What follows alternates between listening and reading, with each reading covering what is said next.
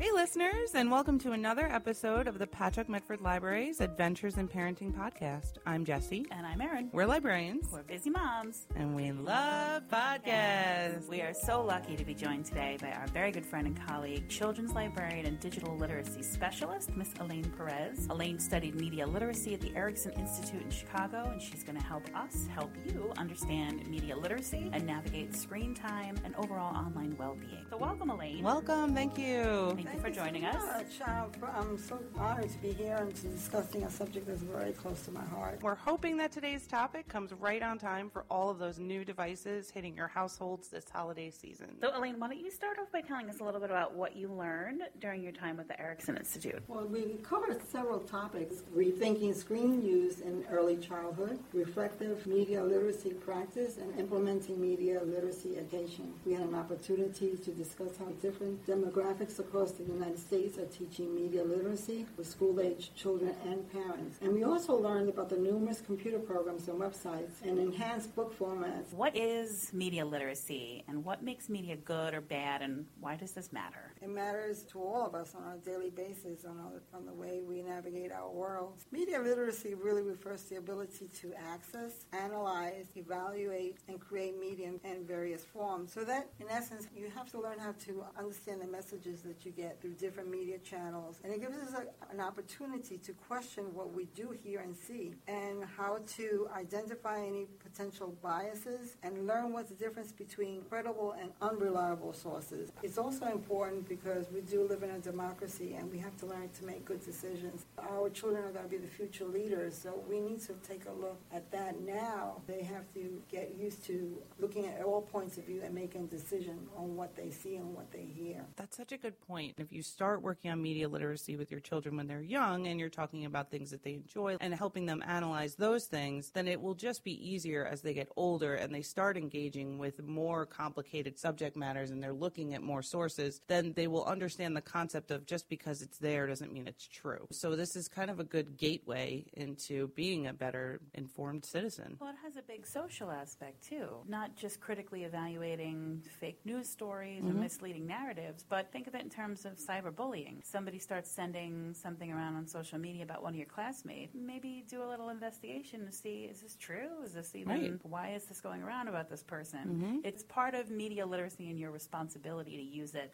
ethically, right? Yeah. A good point, too. When you get the news, people have a tendency to react to it immediately, and you can't do that. You have to stop and take a look. Where is this coming from? Why is this being transmitted? And what should I do about it? And that's actually a good point for children to go to their parents and go, look, this came up. Please help me. I don't know what to do. Because it could be overwhelming. And you kind of, child's going to be placed in a situation that they feel that they have to address immediately, but they don't. To take time and find someone that can help you with it. Thank you for that explanation of media literacy. I think it's, again, another phrase that we hear a lot here in the library, but maybe not so much in day-to-day life. But I do know for a fact that in day-to-day life, we're told a lot about screen time. So how does screen time relate to media literacy? Recent research suggests that it's the nature of the screen time rather than the length that matters. So instead of worrying about the device use limit, parents should think, is my child learning? Will high-tech activities engage my child in artistic expression and creative thinking? Will they be able to learn and develop skills that will help them advance their future career? So you should not be focusing on the time. It's the quality of what they're looking at, which is very important. What can parents do to help encourage and model media literacy with their children? We can do a couple of things. We can find out why they want to learn a particular app, what's the purpose behind that, and of utmost importance is for you to do it first. Go through the app, take a look at it. Do you want your child to use this app or not? Or do you find that it's something that's educational? Or maybe not always educational, maybe they just need to be entertained. They had a rough day of school and they just need to calm down. So it's just a matter of playing the game, and then they'll play that for a short time and they'll navigate themselves to another website. We do have to let our children play. It always cannot be about school because they have to find a way to release some of the emotions emotions and tensions they're going through, not just with their lives, but the world around them, because the world is now at your fingertip. You know what's going on at all times around the world now. It's just amazing how small the world has become. It's really so important, and I think sometimes we feel like there's not enough time. I don't have enough time to do that. And I know I've felt that way too, but I will say that just taking that extra 2 minutes to look at the game that my kid wants to download. Sometimes it says it's free, but it isn't free. So even on like that very basic level, just being involved in the decision-making process and then communicating with your child why it's a yes or why it's a no, and looking at like the ads on YouTube. Sometimes my kids will download free games and then the ads are so inappropriate, and I'll use that as a reason to explain why maybe this game isn't appropriate. If these ads are targeted towards adults, then why are you playing the game? Like, this game might be for adults. But if I wasn't paying attention, I never would know that, and then they would never understand what they're seeing. But, what's also good about that is that if you give your child a chance to evaluate, not for the parents to do all the evaluation, but for the child to say, well, Mom, I don't think this is right. I don't agree with you. You can get a discussion on that, and that'll help out with all aspects of life. Yes. But they need to feel like they're playing a role in the decision-making, that it's not someone who's dictating to them what That's exactly right. I've had my daughter bail out of games because she didn't like the way other users were playing the game, and it was kind of ruining her experience. Either they were doing things that were inappropriate, or like things were coming up in the chat that she wasn't comfortable with, and she removed herself from that situation, and I was pretty impressed. I was like, all right, good job. Yes. Thank you for monitoring yourself. Right. That's a good moment as a parent. They don't want to be around this, so they'll be more cautious next time when choosing another game or another app or whatever it is. And I'm sure in part she's made those decisions because you've had conversations with her, and she understands when something is inappropriate. But if we're not having these conversations, children might not even recognize that this is a situation that they should not be in. So how can we teach media literacy?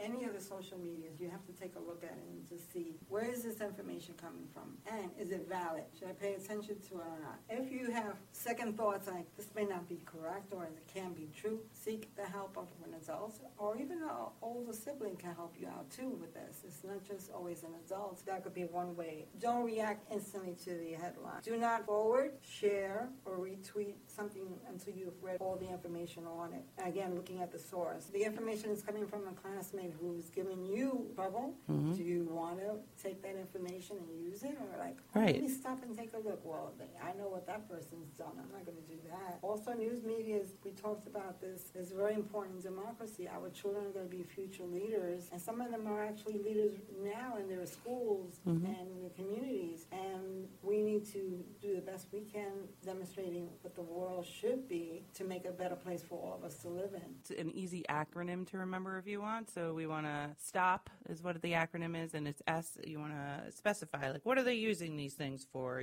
T, is it a trusted source? O, observe and test it yourself. And then P, play and explore. So let them play, but kind of, keep an eye and see how they're engaging with the media. So that's everything we can do just on a day-to-day starting right now. So what are some places and resources that parents can check out if they want to dive a little bit deeper, or they want to do some research on that new video game that their child wants to play, and they want to make sure it's developmentally appropriate? Where are some of those resources? So one of the ones that we've been using a lot is called Common Sense Media. It's a fantastic website. I'm obsessed with them.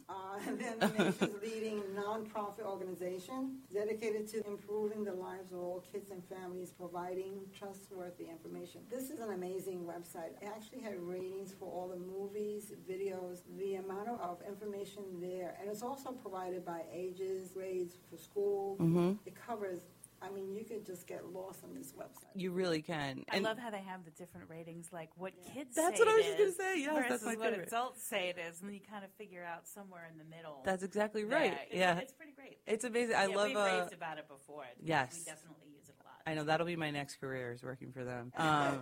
I really especially like the kids' reviews, because the kids always say that whatever the media is more appropriate for younger kids than the parents say. Always. But it's great. You're right. You can find your own medium. They also have a really great section about media literacy and creating a media literacy plan with your family, which is super helpful if you're starting from scratch with this stuff, which the majority of us are. And they also have a lot of videos that you can watch as a family. And there's actually, they cater it to the younger child, they have these figures and they tell you what they mean and what they represent. And it's very colorful and animated, and the kids just gravitate. I was like mesmerized. I kept going, I want to see this again. Drove everybody in the office crazy because I kept playing it over and over. It's particularly helpful now because I'm noticing more and more movies have the NR, not rated, category, so you really don't even know what you're getting into. You're kind of assuming maybe by the genre that maybe it's going to include some of this or some of that. We got so used to that rating system for a while where you kind of knew what to expect. Yes. The PG and PG-13 of like the 80s is not like the PG and PG-13 now. Yes. PG-13 movies, I believe, are able to show deaths, violent deaths, but as long as there's no blood. So you could be watching like these superhero movies and people are just dying by the thousands. They're just being murdered, but there's no blood, so it's PG-13. But you wouldn't know that by that rating. You would think, oh, it's PG-13. How bad could it be? But Common Sense Media will really break it down in their categories for review. They'll tell you exactly like when something says like crude humor. Yes. They'll tell you exactly what the words are. What they mean. They also are really good about, they review it for things like positive representations and I think like diversity. Like they have categories for the stuff that maybe you're actively seeking out. It's great. I can't say enough good things about that website. Doesn't Google have one now as well? So they call Google Safety for Children and Families website. I discovered this one. Actually, I was really impressed with it. They put a lot of work into it, how to navigate technology, building family-friendly experiences, creating safer parental controls, different videos to see where your family is. This is definitely a website to take a look at. There's so much information out there. We're going to, as always, we'll have a resource guide that will list them, but I know that the American Pediatric Association also has on their website a family and media plan that you could do together. There is another organization called NAMLE, N-A-M-L-E, and they have a parent's guide to media literacy. So this information is out there. We're here to help you find it. Don't be fooled by the fact that they know what they're doing on these devices so quickly. They really don't. They might be able to navigate a device, but they still need your help. So because they can figure the game out really quickly doesn't really mean that they are seeing the full picture. So this is why media literacy is really so important. We tend to just think that they know what they're doing because they've grown up with it, and they truly don't. It's like putting it in the context of reading. Just because your kids can read the words doesn't mean they can emotionally understand what everything's about. So exactly. Was there one thing from your time with Ericsson that you were like, this is a huge takeaway for me? What I thought was fascinating because, here we are on Long Island, but it's interesting to see what the rest of the United States is doing with this information, with this technology. And it varies from state to state depending on the demographics. But most of the libraries are doing a lot of things that we're doing, so that makes you feel good that you're headed the right way. It also brings up a lot of different things that we already have these things and we could be using them a different way. It was just wonderful to see how communicating not just with families and children, but with peers, somebody who's working in the educational field. What are they doing? What are they discovering? And what do we need to work on? What do we need to change to make life easier for all of us? And that it's an ongoing process.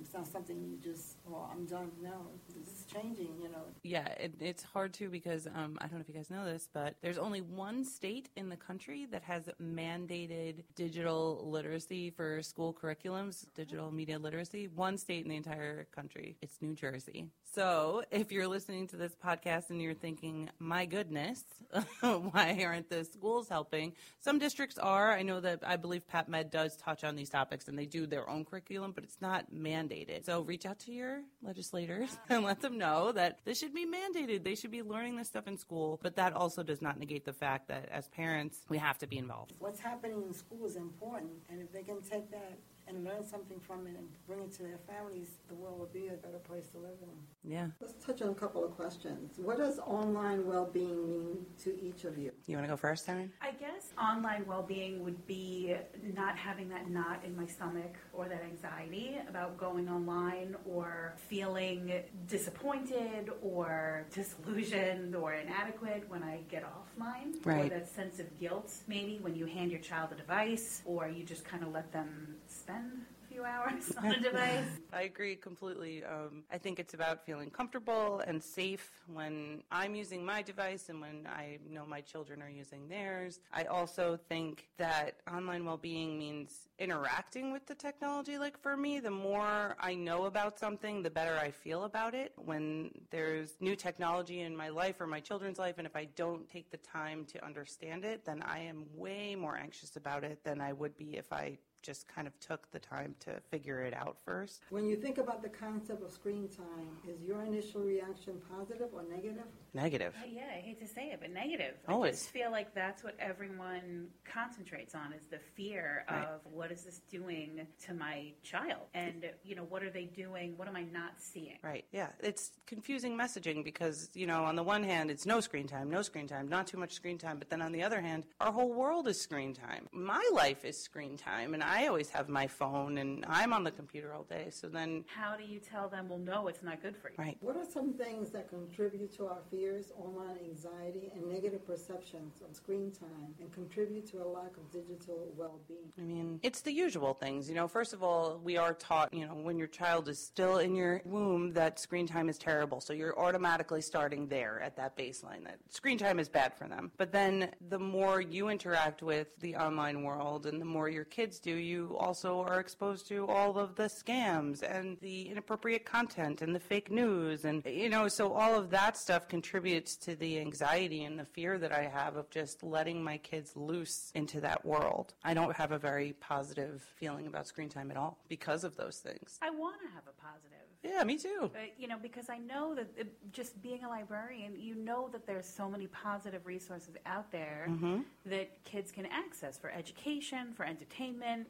Like, we're aware of that, but I still feel so guilty. Sometimes I'll look like, wow, you've been on that for a while. Like, what are you doing? Right. It's a little overwhelming. Yeah, it's a lot overwhelming. A lot overwhelming, right? And then there's also the fear that your kid is going to live their entire life online and that they're missing out on the natural world, the physical world, and their social world, So it's all of those things that make being a modern parent so fun. Is there such a thing as positive screen time? There is, especially if you're working together as a family. If you're doing everything, there's some kind of closeness with the children. And that can be difficult because there may be more than one child in the family and they may be on different devices. Well worth the time so you know exactly what your child is looking at, streaming, and just get a lot of communication, what's going on. And they'll incorporate family life and school life and life in general. Yeah, just doing it together. I think I've mentioned this before on the podcast, but we have banned YouTube in the house. I saw the influence it was having on my kids when it went unchecked. And now we just do it as a family. So we only watch YouTube when we watch it together. That's a good point, Ms. Jessie, because I've done programs here in the library where I put the TV on and then I find out that the advertisement before or after YouTube can be really detrimental to our children, even to ourselves. Sometimes I'm shocked and I'm going, oh my goodness. So I actually, when I do use YouTube now, I will definitely be monitor the sessions with YouTube. You just never know what's going to pop up on those ads. Absolutely. It's true. Other than doing things together, because like you said, life is busy, right? So, and my kids are different ages, so my older one doesn't want to do the same things as my younger one. So aside from doing everything together at all times, what are some other tips that we can offer parents to help decrease their fears about screen time, technology being isolating? Keep those lines of communication open and talk about the dangers of misinformation, inappropriate content, and the isolation that can come with digital media. And it's important to discuss the levels of danger to children as they grow up. You don't want to give too much information to a younger child, just enough to answer their question, whereas with an older child, you'd have to go into more details. I read somewhere that it's really great to teach your kids to ask questions about what they're watching. So we're doing this in our house. I don't know if anybody listening, if their kids love Ryan, but the Ryan shows on YouTube basically started, they were toy advertisements. It was Ryan and his family playing with toys, and then, your kid watches it and they want that toy. And so I would have conversations with my kids. Wow, Ryan's really playing with that cool toy. Like, well, why do you think he wants us to see that? All those kinds of questions. And then eventually we got to the point where the kids understood that that's an ad. That's a commercial. He's getting paid for that. But it took us a while to get there, but it's just encouraging those questions and kind of showing them that that's not normal. I mean, no, I guess it's the new normal, but just to have them question it makes it a little easier, I would assume, down the line when they start seeing more intense information and... Yeah, when it gets to the real complicated, this is affecting my self-esteem, or this is disturbing to me, or, I really don't understand this. You've created this atmosphere where the kids feel comfortable enough to talk to you about what they're seeing, which is the goal. Yeah. But it's also, I think it's important to encourage your children to avoid instantly reacting to a headline. There's a lot of people going around saying things and you don't know who they are. They have no background at all. Yeah, you're right. The instant reaction is problematic all around. And if you think about it in the context of your child, you don't want them to automatically assume that just because they saw it, it's correct. Because one day it could be about them. I feel like even if people disagree with me, if I've put something out there, but it's well-researched and I feel good about what I've shared, that increases my sense of online well-being. I think pointing out to children that if they're engaging with media, it shouldn't be making them have that uncomfortable feeling in their stomach. It shouldn't be giving them anxiety. Those are not feelings that we want to, encourage. And so it's good for them to pay attention to that. I think even for adults, we should be paying attention to that. We have to model that, though, because if Yes. I'm anxious about my technology and what's going on online, my daughter's going to see that. She's going to be wary of technology if she sees that it's giving me massive anxiety. Right. Or she might just think it's normal and normalize that, and just think like, oh, yeah, this is how I'm supposed to feel when I come away from being online. Modeling good behavior, I think, is probably one of the best things we could do for like our online well-being. It's, it's the airplane mask scenario. If you're taking care of yourself first, then you can take care of your kids. So if you're using technology in a way that is causing you to feel dysregulated or you're contributing to, the spread of misinformation, then how are you really going to be setting a good example for your kids? And I know that that's a lot easier said than done. I struggle with it too, but it's just, you're trying your best to model that good tech behavior. If your kid isn't allowed to be on their device at dinner, you're not allowed to be on your device at dinner.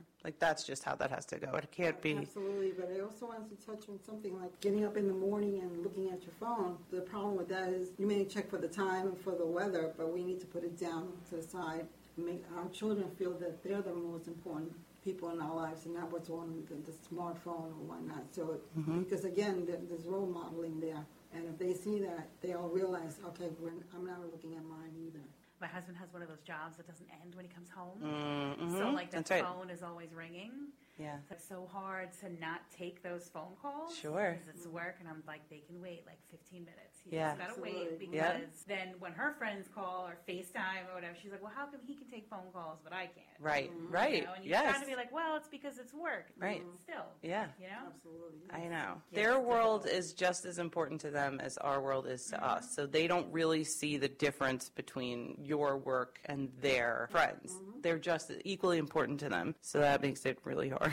So I guess that's where that family plan that you love so much I know. would come in. I That love- would be a great resource for this as well. Yes. Is that Common Sense Media? You know it is. It's really helpful. We sat down together as a family and we agreed on what the expectations for technology was going to be. I actually just amended our tech contract the other day. For what? I made it so, because we are very lax about the tablet use in the car. If we're going like 20 minutes or longer, we're like, fine, bring your tablet. But then I was like, what are we doing here? This is ridiculous. You can suck it up for 20 minutes. So now we made it, if we're in the car for an hour or longer, you can have your tablet. But before that, you have to bring a book. You have to stare out the window and be bored like I did as a kid. So we amended it and made Is there nothing that they could do to like engage the whole car? Oh, yeah, we do that too. Okay. I Spy, all those kinds of things. But when they use their tablets, it's their time. So, they're watching their games, or they're playing their games, or watching their shows. So it's not really like a family thing.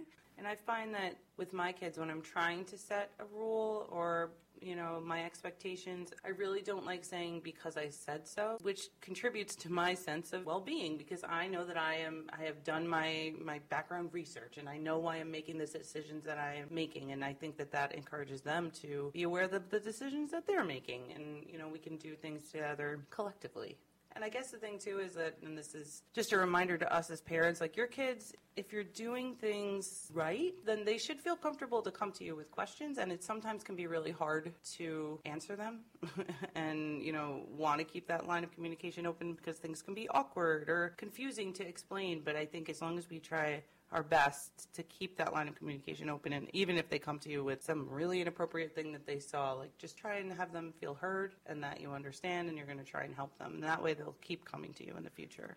Part of that is staying informed so that you know where to go for help if your child does need help with something. Like if it's not something that you can handle in home, come to the library. We have the resources. We have the experts. We can point you in the right direction to get help. Definitely. And I think it's important that we may not always have all the answers that our children may be asking of us, and it's okay for us to say to them, I will look into that, I'll get an answer for you. So I think it's important, yes, use the library, use other parents, talk about the experience. So show our child that we're looking to get the answers for you. I don't know the answer right now, but I will seek it. I love that. I stress that with my daughter all the time. Just because we're adults does not mean that we have all the answers. You can't just take it that that's the absolute truth unless they're backing it up with something. That's right. So always go that step further and say, but how do you know that? Right. Is it a feeling, or do you actually, where are you getting this information from? Right. Just question everything.